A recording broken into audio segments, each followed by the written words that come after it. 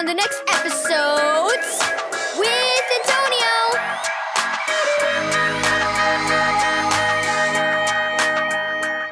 Thank you, Keys for Kids Ministries, for this daily devotional. We won! Shouted August as he dashed into the house. Our team won the archery competition at school today, and look what I got. He held out a blue first prize ribbon.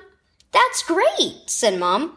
And you're always saying you're no good at archery. How many points did you make? Only 2, but it didn't matter, because I was on the best team, Jonathan's team. He's the best archer in the whole school, August grinned. I could never win an archery competition on my own. Most of the others on my team couldn't either, but Jonathan won it for us. He made so many points we wouldn't have had to make any, but the whole team got first prize ribbons. Mom smiled. Well, I'm glad you had a good time today. A couple days later, August and his parents attended a service at their church. On the way home, Mom commented on the message. August, I thought of your friend Jonathan when Pastor Curtis talked about Christians being righteous in God's sight. You did? August asked curiously. Why would that make you think of him? You told me you'd never be able to earn the first place in archery on your own.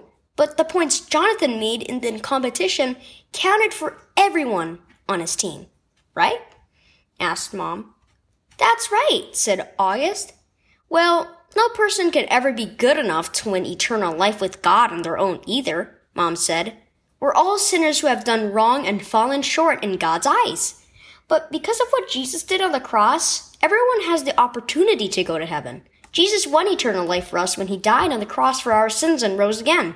And all who trust in him are on his team. Just like all the kids on your archery team shared in Jonathan's victory in the competition. All Christians share in Jesus' victory over sin and death. Wow! Then we're members of the very best team of all, aren't we? Dad nodded. As Pastor Curtis pointed out, when we trust in Jesus, God sees his righteousness in us instead of our sin. Then we all share in his victory and receive the prize of eternal life with him. We're members of his eternal team. You can be on God's team.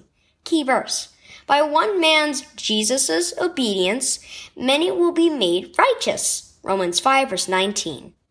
Are you on God's team? There's no way you can have a victory over sin and death and win a place in heaven on your own. But Jesus has already won the victory, and he invites you to share in it. Will you trust in him as your Savior today? Then, when God looks at you, he'll see Jesus' goodness, his righteousness, and you'll be on his team forever.